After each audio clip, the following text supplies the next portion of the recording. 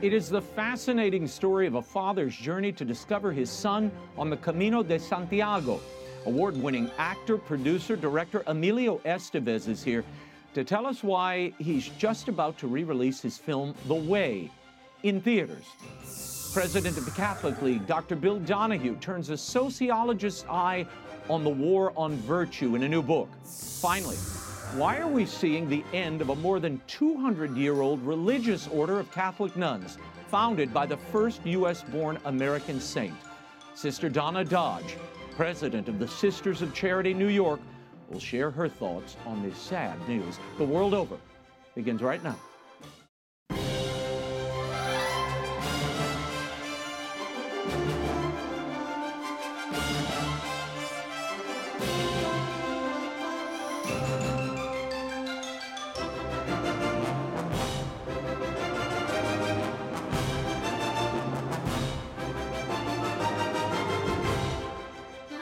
Now, Raymond Arroyo.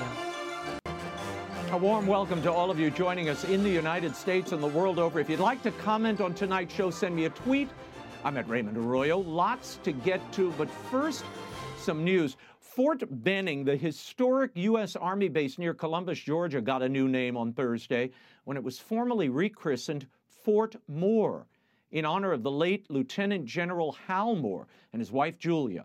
Fort Benning was one of two Georgia bases picked by a commission charged with renaming military installations whose names had been linked to the Confederacy. You'll recall Hal Moore was a frequent guest and beloved one of this show. He was a hero both of the Korean and Vietnam conflicts and co-authored a best-selling memoir of his experiences, We Were Soldiers Once and Young, later turned into that hit film with Mel Gibson. I can't think of a more appropriate honoree. May Lieutenant General Hal Moore and his beloved wife, Julie, rest in peace. And my first guest tonight is an acclaimed actor, producer, director, screenwriter with such credits as The Breakfast Club, St. Elmo's Fire, The Mighty Ducks, and his acclaimed film, Bobby.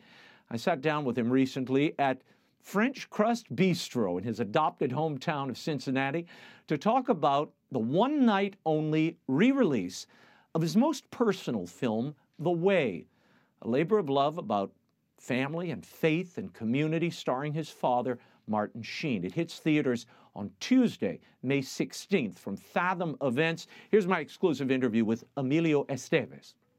Emilio, I came across an incredible quote from you. And you said, film is an illusion, fame is ephemeral, faith and family are what endure. How did you come to that formula? Well, growing up in a show business household where my father stressed that family was important. The work, yes, is important, but at the end of the day, you are left with the people that you love and the people who love you. They're not going to bury you with all of your movies. They're not going to bury you with your work.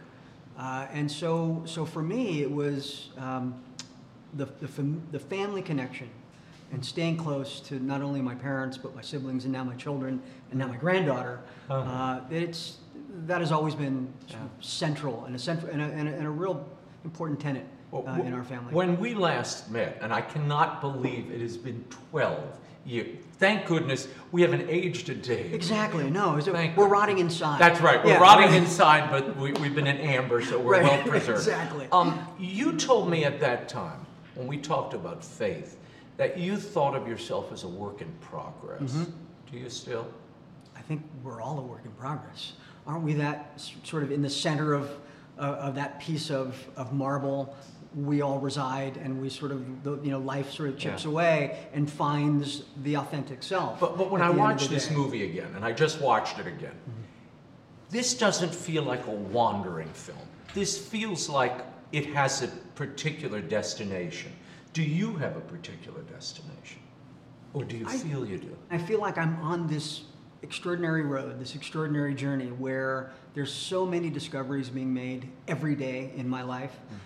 There are wonderful joys and wonderful disappointments, and I embrace the disappointments as well, because sometimes the lessons that you learn the most from are not necessarily the triumphs of your life. You have to look at every situation as a watershed for learning, for getting to whatever that next level is. Yeah. And that, I think, has allowed me to re-embrace this re-release of the movie. Because, again, there was a lot of, you remember, we talked about this early days. Yeah. We did a 50-day, 35-city tour for the film. We shrink-wrapped this poster on the bus. On a bus. And we drove across the country, and it was Martin and I doing 2 screenings a night, doing Q&As afterwards, one secular, one non. And, man, it was, I had such high hopes. And then the movie kind of disappeared. And I was very disappointed. And of course, you put all that effort into something. Mm-hmm. But then here we are. And again, it's about the journey. It's not necessarily always about the destination. I know that sounds cliche, but I think this is one instance where it's living proof of that. And this movie is kind of the embodiment of this, which I want to get to in a second. Your mom was a Southern Baptist. Your dad, right, of course, a returned Catholic, came back to the faith in 1981. That's right. We always talk about Emilio Estevez, the son of Martin Sheen. Mm-hmm. We rarely talk about or hear about Janet's influence on your life, right, your mom, who was also an artist.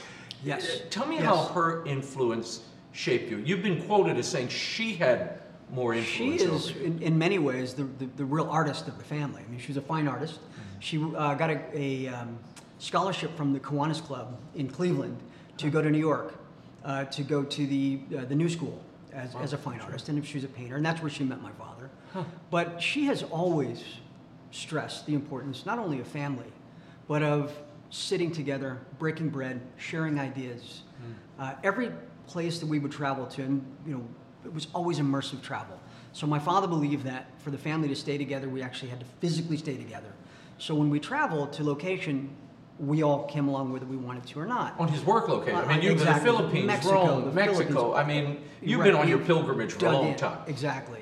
So it wasn't uncommon for us to sort of dig into a community, find a house, an apartment, and then my mom would set up shop. And it was always inclusive. It was always the neighborhood kids, the locals, and so it was always her mission to make sure that we created home wherever we were, but we also created community. So I think that had a lot to do with, she was born here in Cincinnati in 1939, and then raised over in Kentucky in a little town called Salyersville. And so for her, growing up, her faith was very important to her. She didn't necessarily continue following the Southern Baptist route, but the values, I think, that she derived out of that were I think a central core to who she is now. She's all about family. Is that part of the reason why you're back in Cincinnati? You moved here. Yes. You never grew up here. No, but she did. She and my dad, Dayton, about 45 minutes away from here. So I. In fact, on that tour that we were talking about earlier, on that our last stop was here in Cincinnati, and the film commissioners, she said, "Hey, how about you stick around for a few days, and we'll show you what Cincinnati has to offer." That was in 2011, and I have been just having a love affair with the city ever since. It's just I bought a house here in 2017. I've been doing all the rehab on that. Yeah. But I've just, it feels, in a strange way, it feels very familiar to me. Without having lived here before, it just feels very familiar. It's a walking city. Yeah. It's a very, you can find community here. You have dedicated yourself to independent films, despite your incredible success in studio releases, which you continue to do over your career. I want to talk for a second about Bobby, which is a film that somehow I had missed along the way, and I just saw. Wow. I mean, Anthony Hopkins, Demi Moore, Sharon Stone. I mean, you've got everybody. Harry Belafonte, who we just lost. Harry Belafonte, who just passed away. Yeah. An incredible cast. What drew you to that story, to tell sort of the atmospherics, the surrounds of Robert Kennedy's assassination, all the people around him, some who didn't know him at all? That's right.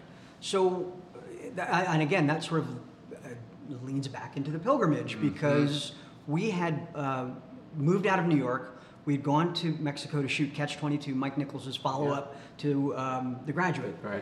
And so, and Art Garfunkel, who'd done Simon & Garfunkel's music, had been in The Graduate, obviously, and now Art Garfunkel was one of the co-stars of Catch-22, and I loved all the music of Simon and Garfunkel.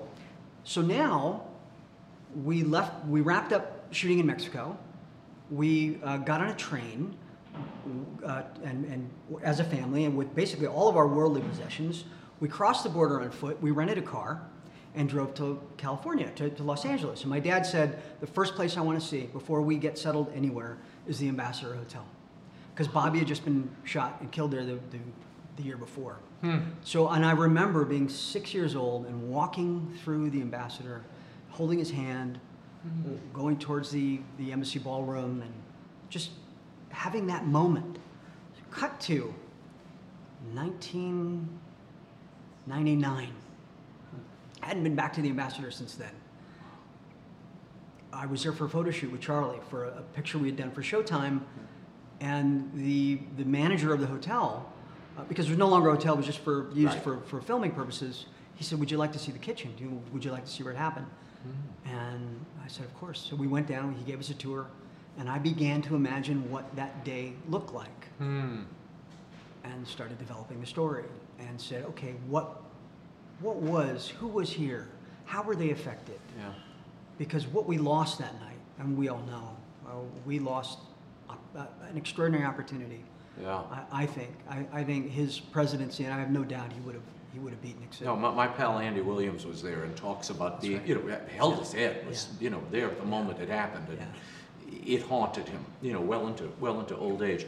The other big film that I recently saw, in 2018, there was a big Library Association meeting in New Orleans. You premiered it. That's right. It's a movie called The Public. That's right. And this is about a library. Shot here in Cincinnati. Library. I know. Yeah, again, right here here are all the threads coming together. Yeah. I love origin stories, where these stories come from. This is a story of a public library, really as a refuge. That's right. Not only an imaginary one, but a physical one. And That's right. a group of homeless people basically occupy the library during a terrible weather event. They won't leave. That's right. And it ends up being a meditation on the power of public places, the importance of libraries, but also our obligation to the poor. That's right. What made you do that? And more importantly, what's the connection between the public and the way which preceded it? I mean, I think that it's not hard to see how I would have been influenced by my father's activism growing up. And oftentimes I would watch on TV, I'd see him get arrested. It never really made sense to me. It was always nonviolent civil disobedience, and you'd see him reciting the Lord's Prayers. He was getting carted off in handcuffs into a police car. And I thought, what is he doing? Why is he doing this? He looks insane. But over the years, it dawned on me that what he was doing was necessary. It was necessary protest. And it was grounded not only in his faith, but it was also grounded in his, who he really is. My dad has always stood up for the poor. He's always stood up for the marginalized. He's always been there from the time he was a boy. He's always been that guy who said, "Hang on, I object." And so it was. That's got to be hard to watch as a son. It was. And it makes sense of as a young boy. It was. And so for me, as the public began to develop, and it started as it was a news article in the LA Times. And it was a guy named Chip Ward, who was a librarian who was retiring from Salt Lake City, the library there. And he said, on my way out the door, America needs to know that the libraries in this country have become de facto homeless shelters. And he says, I don't have the solution, but we need to start paying attention to why libraries are important. And so I was so moved by this piece, and I was looking for a follow-up to Bobby. I thought, as an independent filmmaker, it's one location, it's a lot of characters, it feels like the right follow-up, it feels like the right sort of movie to do next, to tackle next. It didn't get made in the time frame that I had expected it to, and I pivoted to make The Way instead. And The Way, in some ways, it was, I think, for me, a better follow-up to Bobby. It was it's a movie that takes place in the exterior after Bobby was such an interior, and it allowed me to focus on 4 characters as opposed to 22, and it got me sort of, again, trying to learning how to make a movie with less, because we had a small crew, we had a limited time, natural light, in all of the elements, however they may come, and so for me, I learned how to be, I think, more flexible.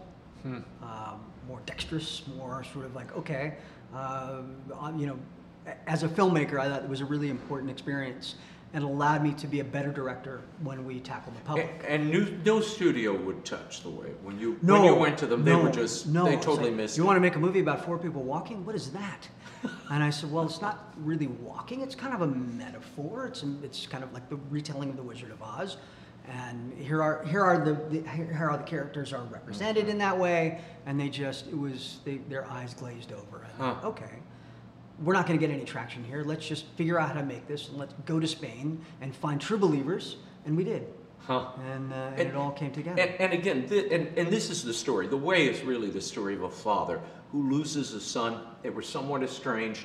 The son had been on the way, going down the Camino de Santiago. And he dies, and his father goes really to complete the pilgrimage. That's right. This is rooted in a personal family story, though, for you. It is not as dark. Yeah, thank goodness. No, it's a little more. It's a lot more joyous. Yeah. My son was working as my father's assistant in 2003 during the West Wing, and my dad had organized a trip to go to Ireland and Spain, and he'd always wanted to visit the Camino because Santiago de Compostela is about 50, 60 miles from where my grandfather Francisco was born. Wow. So he had heard about the Camino. He'd always, envisioned that, someday he would walk it. But now, in his late 60s, there he is during hiatus for West Wing, and he says, "Let's just go drive it. Let's just go see what it is." My son went with him, and they were in a town called Burgos as they were traveling along the Camino, and they stopped at what's called a Casa Rural or an albergue, and it's where they take in pilgrims for the night and they feed them and house them and on their journey. On their way. And a young woman walks into the room, and my son takes a look at her, and he falls in love secretly. He comes back to the United States and says, "Dad, I'm going to university." I said, "Hang on, what's her name?" And he says, in truth, he says, "I've met an extraordinary person. He says, I want to live in Spain. And I'm out of here." So he goes to Spain. He lives there for 9 years. They got married. They got married the year that we started shooting. They got married in 2009. Wow. And now you have a granddaughter. And now I have a granddaughter, which is another miracle that came out of the Camino. Wow. And our experience with the Way. Now, this is, of course, the backdrop of this, and the role you play is that of an estranged son from his father. That's right. That really could not be closer to the reality of you and your father, Martin, who are very close. We are very close. Why tell that story? Well, I wanted to create, obviously, friction between the father who has this very sort of comfortable, cozy country club life. We open the movie and he's out on the golf course and he's playing with his doctor buddies and they're all making silly jokes to each other. And then he gets this horrible news and that his son has died on the Camino de Santiago. And he says, "I don't even know where that is." So what I wanted to set up was this, not only the friction, but the son was sort of this sort of free spirit. Right. He'd been in the world of academia and he sort of broke free from that. He was more leaning into the sort of the Margaret Mead school of cultural anthropology. So he had to see the world. And his dad really didn't understand that. And so when we pick up the story, he's been out there traveling for years and doesn't have a cell phone and he's sort of disconnected. And the father is drawn into his world. And during the course of the movie, the journey that he couldn't make to meet his son in the middle during his life, he's now forced to make the complete journey to meet him on his terms. But it's for Tom, it's for the father, not for the son. I love how you describe it. You say the backdrop is this homage to The Wizard of Oz. That's right. But which somehow, even though I saw it all these years ago, I never made the connection. Sure. Because I was focused on, you've got these three people who are essentially non-believers wrestling with faith and life and what this all means and their role in it. But pull out that Wizard of Oz string. I mean, Jack, you meet Jack on the road. Well, he's literally with hay. That's right. And when we were scouting the location, so just to go back, Tom is Dorothy. The tornado is the death of the sun. Toto is the box, the cremated remains, that keeps getting away. We meet the Tin Man in Sarah, in her brokenness, in all the gadgets that she's got on her. Her heart is broken. We meet the Dutchman. The Dutchman is the cowardly lion. He's, there's that scene with El Ramon where he says, what are you all, 5? He says, no, just scared. So it's like, again, I drop these little, and when Jack, so we're scouting locations, and we're trying to figure out where we find Jack on the Camino, and we're in a van with the rest of the crew, and I saw this hayfield out, and I thought, how do we get there? That's where we meet Jack. And so everyone's looking at me, it's like, and at one point, the production designer named Victor Molero, this very gentle man, he pulls me aside and he says, I don't mean to offend, but are we telling a tale? I said, yes. We're telling a tale. We're telling a tale. We're telling a tale. And he says, okay, I get it now. So Jack is the scarecrow, suffering from writer's block, therefore looking for his brand. How important are these spiritual journeys? They're essential. Why? They're essential because that is the only way we get to know ourselves. That is the only way. We only come to know ourselves through the work that we do to figure out who we are. Because I think, isn't that the essential question from the beginning of time? How did I get here? Why am I here? And what is my purpose? Well, how can I live a purpose-driven life? Yeah. And it restores your sense of wonder and awe, which this movie, watching it again, you're kind of in awe of the natural beauty you captured here. Yeah. I mean, and of course the finale, which is spectacularly beautiful. In Santiago, it's just, and which we didn't have access to. Yeah, tell us about that. It's one of those providential moments. Well, they thought, well, if you are filming in the cathedral, we can't really control how it's going to be portrayed. And I said, listen, we're doing a movie about the Camino. We have to end. It ends here. You know that. He says, well, the Junta de Galicia, the government there, they said, we can try to help you, but we can't guarantee that you'll get access. My son and my Aunt Carmen, who lives in Madrid, and my father went ahead of us. Like, I think we were 2 days behind, and so shooting on the Camino. They leapfrogged us, went ahead, and sat with the bishop, and basically told him the story about how they got there. My aunt is a teacher in Madrid. My son married a gal from Burgos, and by the end of the meeting, he was laughing, and he thought, my gosh, he says, if you want to shoot here, it's yours. He says, but you only have 3 hours. So I thought, okay, we've got 10 pages in the cathedral. How in the world are we going to shoot this in 3 hours? And they said, nada más, 3 hours. I said, okay. And that included the Portico de Gloria, which is which they had not, it was still under construction, and they hadn't opened those doors. So they were sealed. They said, we'll open those for you. But that 3 hours includes that. So we had 4 cameras. We were running around like mad. And then they said, well, you still want to be one of the guys that pulls the Botafumeiro? And I said, of course. I said, but I don't really know. And the mass had already started. And they said, just follow the other guys. And they threw this purple robe on me. And I said, well, what do I do? What if the thing? They said, don't worry, just pull down, pull down. I said, okay. And while we're filming, so I'm directing. I've got 4 cameras running around. I'm hoping and praying that everybody's getting everything they need. But in the meantime, I march out there with these, other guys in these purple long robes, and I was like, okay, and I look over at my dad, and I'm pulling his hand, and I hope we're getting this. I hope in the 3 hours that we have, and sure enough, at the end of that 3, pick up your cameras and go. You had it all. You got all 10 pages, or you had to cut a few. We cut a few. Yeah, we sort of, and there was no time to really work with the actors and say, this is what happens. And I said, whatever inspires you. I said, give thanks and praise. I said, whatever inspires you. I'm going to follow you around, find a seat, look at a relic, look at the grandeur of where we are. I said, I'll follow you around with the camera, whatever happens. And so Jack, the Irishman, who is he's a non-believer. He has that moment where he's sitting in the pew and he just starts weeping. I thought, that's exactly it. That's of course. There's the moment. And Yorick, who plays, Joost, the Dutchman. Yeah. When the moment where he falls to his knees, and he fought me on that too. He didn't want to do it. He says, well, why am I the only one who has to fall to his knees? Why aren't the other ones doing it? I said, Yorick, you're the only one who can. And again, even when he was doing it, he thought, this is rubbish. And he does it, and it's beautiful. And it's that moment where it's like, of course, he's the only one who could do it. And it's it's a profound moment. And it brings you into his spirit, I think, in that moment. There's this setup early on in the movie that I love.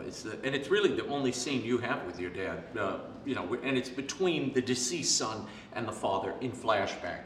Right. And the father says, Tom, my life here might not seem like much to you, but it's the life I choose. And the son says, you don't choose a life, Dad, you live one. Right. That's really the heart of the whole movie. That is. And the moving toward, journeying and pilgrimaging toward the life you're meant to live. That's right. And becoming a whole person, becoming that complete person that is all, it's in all of us. It exists inside all of us. We get, I think, we have an image of who we are in the world, and then we get caught up with media, with social media, with all of the noise and the nonsense. I think that, and again, I'm guilty of it too. I go down those rabbit holes, and you think, oh my gosh, what am I doing? This is not my mission. Yeah. My mission is to keep working and to keep trying to improve myself, my life, people around me, not only as a human being, but as an artist. Yeah. And so that is the struggle, I think, for a lot of us, to remember to get out of our own way. Why bring the way back 12 years later, Emilio? And to theaters again? Sure. So which is happening on May 16th. Yeah, the film's coming back May 16th through Fathom Events. It is it's an interesting story because we were sort of resigned to the fact that the movie had disappeared. There was a term limit on when the rights were going to return back to me. However, in the middle of all of that, the film was sitting in a motion to abandon rights court in Delaware, which I didn't know about. And it was alongside 1,100 other titles. So the film was just sitting there in Nowheresville. So I got a call from a guy named Chris Bueno, who runs a boutique distribution company out of California.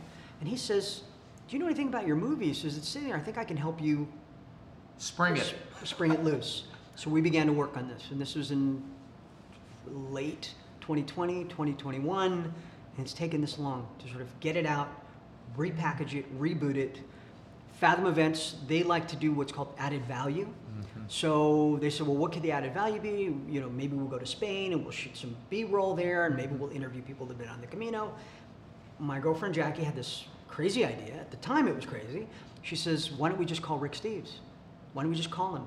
And he's the most well-known, most loved travel icon in America. If he gets involved, I'm sure he would love this movie. So I said, well, I don't have his email. I don't have his number. She said, well, I have his generic. We write him. The next day, Rick Steves calls. And he says, hey, Emilio, it's Rick Steves. I said, really? And so we had a big laugh. The next day, we were on a Zoom. That weekend, he was on a Zoom with Martin and I. And we were discussing what that would look like, what that conversation would look like. The next pilgrimage that we took was we loaded up onto the Amtrak in Los Angeles. My mom, my dad, Jackie and I went to Edmonds, Washington, to Rick's hometown, set up cameras in his father's piano, his former piano sales room. Wow. It was called Steve's Sound of Music, where they sold pianos out of, and it's now a bar called the Church Key Pub. And we set up cameras there, and I basically was the moderator, and I sat between Rick and Martin, and I asked them questions about their life, about family, and so we shot this hour-long conversation, 20 minutes of which is now attached to the end of The Way. Oh, cool. So it's the film. Yes, it's found a new life. And it's more relevant now after COVID, I think, after the lockdowns and the isolation, people are looking to get out again. But now the film has this added value with Rick. And he's sort of given it this endorsement, I think, that is very special. You know, but I know from people who've walked away, I haven't, that it transforms them. It They does. all get something Yes. on that path. What have you received from this path? Working on this movie all these years, and now Right. revisiting it, carrying it with you again. I think for me, when you get the feedback, whether it's on social or emails, or my dad, he will get snail mail, I mean, weekly, where people say, your movie changed my life. Thank you for making this. This film quite literally saved my life.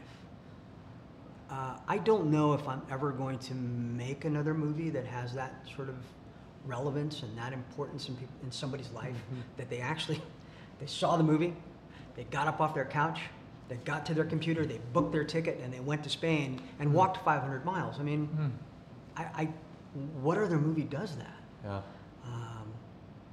Maybe the sequel. Yeah, maybe the sequel, which I hear is in the works. And It let's is, end yeah. with this. Yeah. How would you, I mean, you catch up with Tom? We catch up with Tom. It's 10 years later. He's in Nigeria. He is Are now, your lead actors willing to do this? He is. No, he's Okay. he's Martin signed on. He's done. Okay. He's down to do it.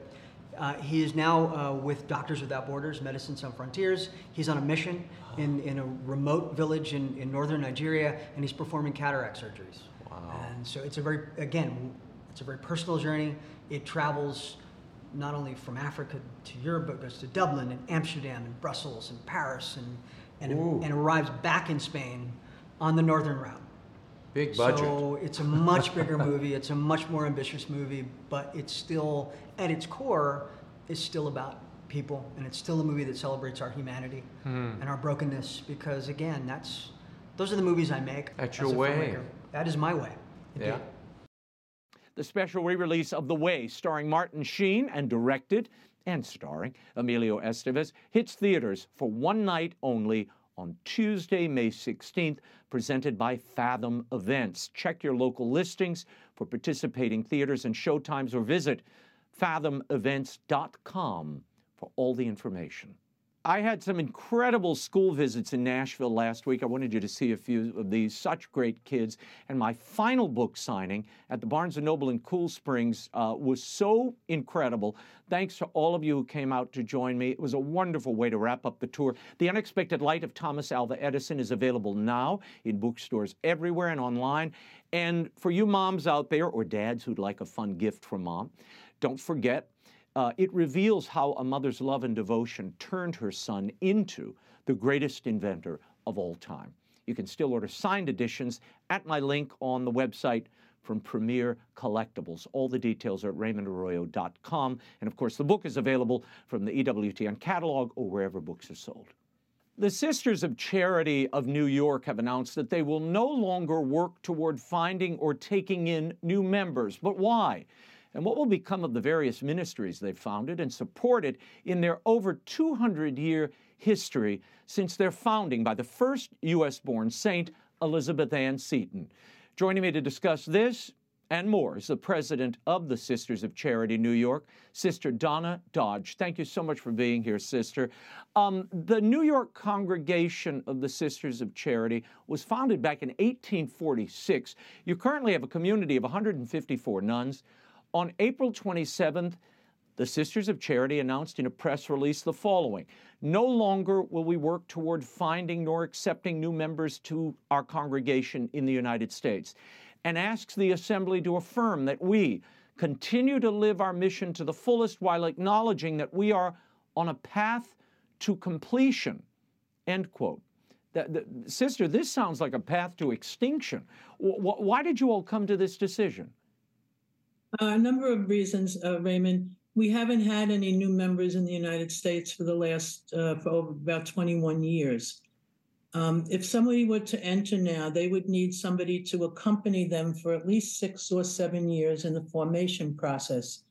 With our median age of 85, we have nobody to do that. In addition, if somebody were to come and join us, you want to give them an experience of a vibrant living community. And more than half of our sisters are in retirement homes. So for those reasons, we thought it was unjust to accept new members.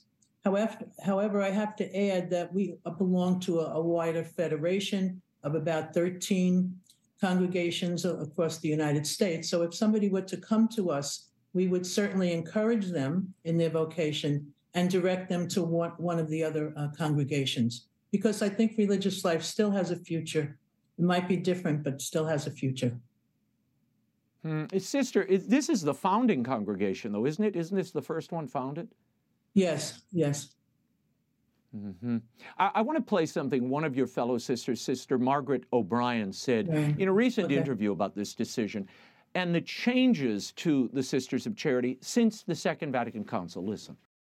I'm sure there were many times when we questioned all those changes that we made back in the 70s, the habit, leaving schools, going into other various ministries, and was there something wrong in that? But when you stop and think, you recognize that each person who did any of those things was doing it in faith, trying to read the signs of the time and do what they're called to do. Now, Sister, you entered the Sisters of Charity New York in 1966, which was a time of great changes following the Vatican Council. Did you all have any reticence about not wearing the traditional habit or leaving the schools and the hospitals? I don't think it's a reticence. I was one of the last groups that entered who wore the traditional cap and then went to a veil. And the main reason that we dropped that was we wanted to be closer to the people at that time. I know a lot of people had trouble with that, but we did it in good faith. We did it in prayer. When Mother Seton first came to New York, not that she was in New York, but when she sent the sisters, it was to be among the people in the garb of the day. And that for her was widow's garb. And that's why they wore the cap. So it wasn't radical at that point. It was different, but we felt that we could get closer to the people. And I have to say, just personally, I think that has worked over the years. Sister O'Brien mentioned the disappointment that the sisters felt at not being able to be ordained priests. Was that mindset part of the undoing of the order? That the idea that there were radical changes coming and we had to embrace them early? No, I don't think women's ordination had anything to do with that. If you see changes in the church, you see a decrease in the number of priests, you just want the people to be served. And I think some sisters felt that they had the call to serve people in that way. But that wasn't by and large a big deal for us. We never focused on it in any great way. Sister, when I look at groups like the Sisters of Life, who are in New York, or the Nashville Dominicans, I was just in Nashville, their numbers are growing. They've got 18, 19, 20 new vocations every year. They continue to grow. Now, part of that they attribute to the sort of countercultural witness of the habit and standing apart from the world. Might that have been a mistake to abandon the habit and the difference, if you will, in the middle of the culture and among the people? I think there are different ways of living religious life. I wish them well. I know some of them. I know they get a lot of vocations early on. I don't know their percentage of those who stay. That's something, to be looked at. But there are different ways of serving God and living the gospel, and that's one way. And they chose that, and as I said, I wish them well, and I hope they continue. Is there any, I have to tell you, I was heartbroken when I saw this story because when I first came to EWTN, we actually came and did a story on some of your hospitals, the housing you provide to the poor. I'm going back more than almost 30 years. So it was, as a kid who went to school in New York. I know your witness in this community, and it is a heartbreaking thing to think that this community is basically going to fold up and go away. Is there any self-reflection of what might have gone awry here, and how you would advise other congregations, other sisters, to perhaps course correct so they don't follow this fate? I wouldn't have any advice for course correcting. A number of congregations across the United States are in the same boat. We called the question. We're not folding. We're handing on the torch of charity. We're handing on our charism to our lay colleagues, and they are doing a magnificent job in keeping the spirit and the service in all our sponsored works alive. We don't have any sisters in our sponsored works, or what were our sponsored works, but we certainly have a great number, as I said, of men and women who embrace what we have. So it's just a different way. I mean, it's the same if you look at what's happening in education in the New York Diocese, the number of schools that are closing. It's a different time, and people have to respond in a different way. And you have to believe God is in it, in all of it. And we've always been that. God has been with us for the last 200 plus years, and God's not going to abandon us now. So there might be something out there that we don't know about. But that's what we believe. Yeah, as you mentioned, there's been a huge decrease in women entering consecrated life in the past 50 years. As of 2018, the USCCB reports 45,000 sisters in consecrated life compared to 150,000 in the U.S. in 1965. As somebody who's been a religious sister during that whole period, why do you think we've seen such a decline over these last 50 years? Well, in the United States, women have more opportunities to serve the poor, and they have more ways than our parents had or our grandparents had. And so a lot of them haven't chosen that path, but live the gospel in a different way. Those statistics are correct for the United States, but I have gone to USSG meetings, and the vocations are increasing in some of the countries in Asia and in Africa and in other parts of the world. So God's just doing something very different. We don't understand it, but we have to trust that whatever God's doing is going to turn out well. Yeah. Sister Donna, throughout your over 200-year history, the Sisters of Charity have opened and staffed 185 schools, 28 hospitals, 23 child care institutions. You currently sponsor the College of Mount St. Vincent, and you support the Sisters of Charity Housing Development and Corporation. That provides affordable housing to senior citizens and homeless and women and children, adults with disabilities. The median age, as you mentioned earlier, is 85 of your sisters. What are the plans for the future of all of these ministries that you currently support and serve? I mean, who will take those over? Well, as I said, we are not leading any of those. We have great men and women of the laity who have we work with and who have the charism of charity, and they are continuing great works, and they're responding to ever-changing needs. You look at the New York Foundling or Elizabeth Seton Children's, or as you said, housing, or St. Joseph's Medical Center. They're not stagnant, and they're not stagnant because the leaders whom we have worked with grasp the mission. Well, Sister, I thank you for being here, for your ministry. I wish you and your sisters certainly the best, but it is a heartbreaking story to see a great order in the New York area, the capital of the world, to leave us. So God bless you. Can I just add, Ray, that it's almost a freeing experience that we can now concentrate on continuing to live the gospel message and to work for those on the margins. So it's not sad. It's hope-filled, and it's hope-filled because we know that God's with us. So we're good. Yeah. You could still continue. I'm sad about it, Sister. Okay. That presence, to have religious among us. Look, I've had very close relations and friendships with religious, particularly in New York. Father Benedict Rochelle and his order, the Sisters of Life, Father Richard Newhouse. These people were so formative for me as a young person and into adulthood. I lament the loss of that religious witness and that community, because social work can be done by anybody, but praying and living in community and then the overflowing of that to serve God is a different charism and a different movement. And that I mourn and that I'm sad about. So but you could continue that religious witness with others. You yourself can do that, and that's what we hope happens. Yeah, but I have a lay calling. I'm a father, and I have a lay calling. You're a sister. You have a religious calling. That's a different call, sister. It's not the same. I can't do what you do. You can't do what I do, as Mother Teresa told me. Right. Yeah. Right. But God bless you. Thank you for being here. Okay. Thank you very much, Raymond. Thank you. My next guest is the president of the Catholic League, as well as a sociologist, and he has a brand new book analyzing some of the disturbing trends in our society today. It's called War on Virtue, How the Ruling Class is Killing the American Dream. We wanted to dive into it. Please welcome Dr. Bill Donohue back to the program. Bill, thank you for being here.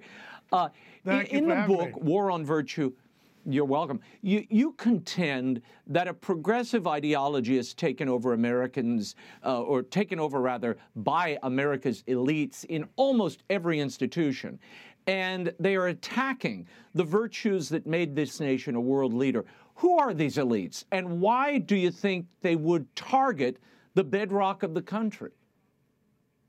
Well, the elites are the ruling class are basically the elites who run our institutions, our major institutions. And it used to be in the past that you would see this left or woke politics was prevalent in the media, the entertainment industry, education, amongst legal activist groups, the arts, and other organizations. However, the military would never get involved, the healthcare industry elites would never get involved, and the corporate 500 would never get involved. That's all changed. The ruling class now has been penetrated by a left-wing ideology. It's also part of the Hate America First crowd as well. I'm not saying that the average person who's in the Army or Navy, Marine Corps, the Air Force, that they're a problem. They're not. I'm saying the Joint Chiefs of Staff are a problem. I'm saying that the people who run the healthcare industry are a problem, as well as all the other institutions that I've mentioned. The corporate 500, they are now pushing the Equality Act, which, if it were to be passed, and Biden said he would sign it, would basically shut down Catholic doctors and Catholic hospitals because it would force them to perform abortions and sex reassignment surgeries. This would never have happened 20 years ago. Our country has changed, and not for the better. I want to get to something you call the vital virtues. Now, these are keys for people to reach their full potential. I want to start with self-discipline. You quote President Calvin Coolidge, who said, quote, "The worst evil that could be inflicted upon the youth of the land would be to leave them without restraint and completely at the mercy of their own uncontrolled inclinations. Under such conditions, education would be impossible, and all orderly development intellectually or morally would be hopeless." Bill, we hear about students disrupting classes, speeches at the university level, assaults in restaurants. We see this walking through New York City, people getting on the subway and threatening passengers. How do you teach self-discipline to a generation that perhaps has never seen it? Well, it has to begin in the home, and it has to be buttressed by the parents. The teachers and the clergy. And quite frankly, one index of self-discipline is homework. Who does the most homework in America? Asian American kids. Why are they so successful? Because for one reason, they come from intact families. Why do, for example, a lot of Chinese parents ask their kid to play the violin, take violin lessons?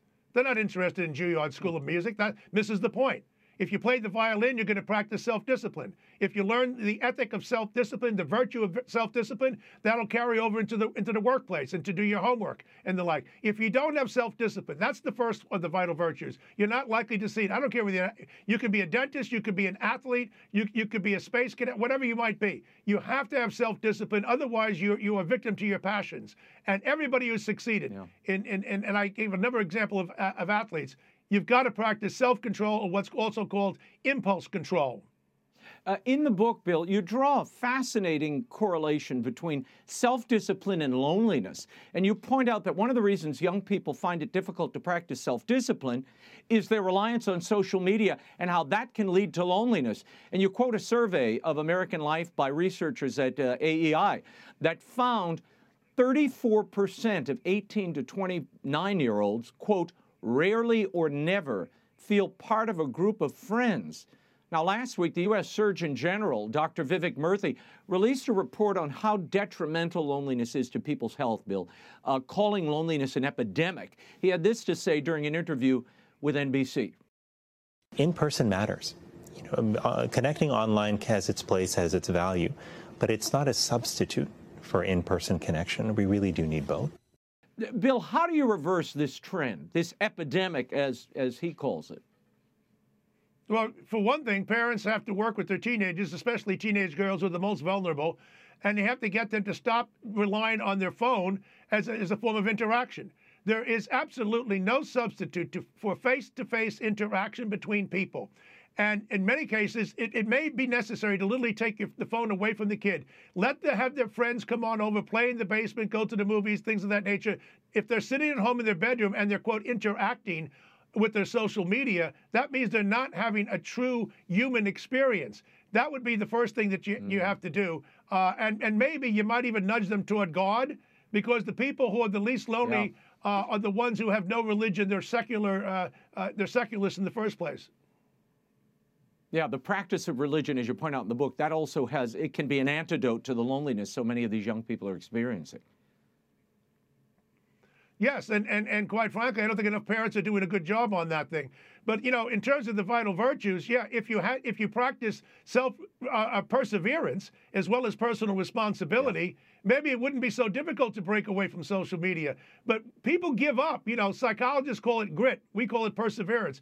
It is one of the three vital virtues: self-discipline and perseverance, and accepting personal responsibility for your behavior. If you do that, you're well on your way to success. And Bill, in the book, you claim that the groups that, in the U.S. anyway, that most embody those vital virtues are Jews, Asians, Nigerians, and Mormons. How do those groups embody the vital virtues, and why, do you think? Well, for one thing, all four of those groups have an intact family. That is to say, almost in every case, there's always exceptions, of course. In most cases, they come from a family where there's a father and a mother. I didn't say two fathers. I didn't say two parents. I said a father and a mother. And the people who come from the families where there's one parent family, which would be more typical of African Americans, are the ones at the bottom. It has nothing to do with race, all right? If you take a look at middle-class blacks and their kids, they do well in our society. They do well in school. They're not a problem involved with the law. But when you have a situation with one-parent families, you tend to have greater problems, and particularly with boys. The boys are more aggressive. They have higher levels of testosterone, and unless there's a father figure there to discipline them, they're likely to create problems. Yeah, Bill, you grew up without a father. How difficult is that, and how do you counteract that? I mean, there are a lot of kids now growing up, half of American kids are growing up without a father, and that's an important contributor and a marker of success and realizing your full potential. Well, that's true, and typical with a lot of kids who came from a fatherless home, I was always in trouble. I mean, my mother was a nurse, and she worked nights. I didn't see her most of the time. My grandparents came from Ireland, over to the Bronx, and then Long Island, they raised me. But I was always in trouble. I wasn't a mean kid, but I was always mischievous. I was constant in trouble in elementary school. My mother had to go down there every Friday to meet with the nun and the principals. I almost got thrown out of high school, suspended. She sent me to a military boarding school, trying to discipline me. That didn't work. I went to college. I didn't even go to school. I went to the bar across the street. I never went there. They threw me out of the school, and I wound up in the Air Force. And that's when, in the Air Force, during the late 60s in the Vietnam War period, I finally began to grow up. And guys need fathers. I mean, girls need them too, but guys need fathers to discipline them. If they don't, they're subject to their own appetites. You write this about the ruling class that are undermining the virtues that you just laid out.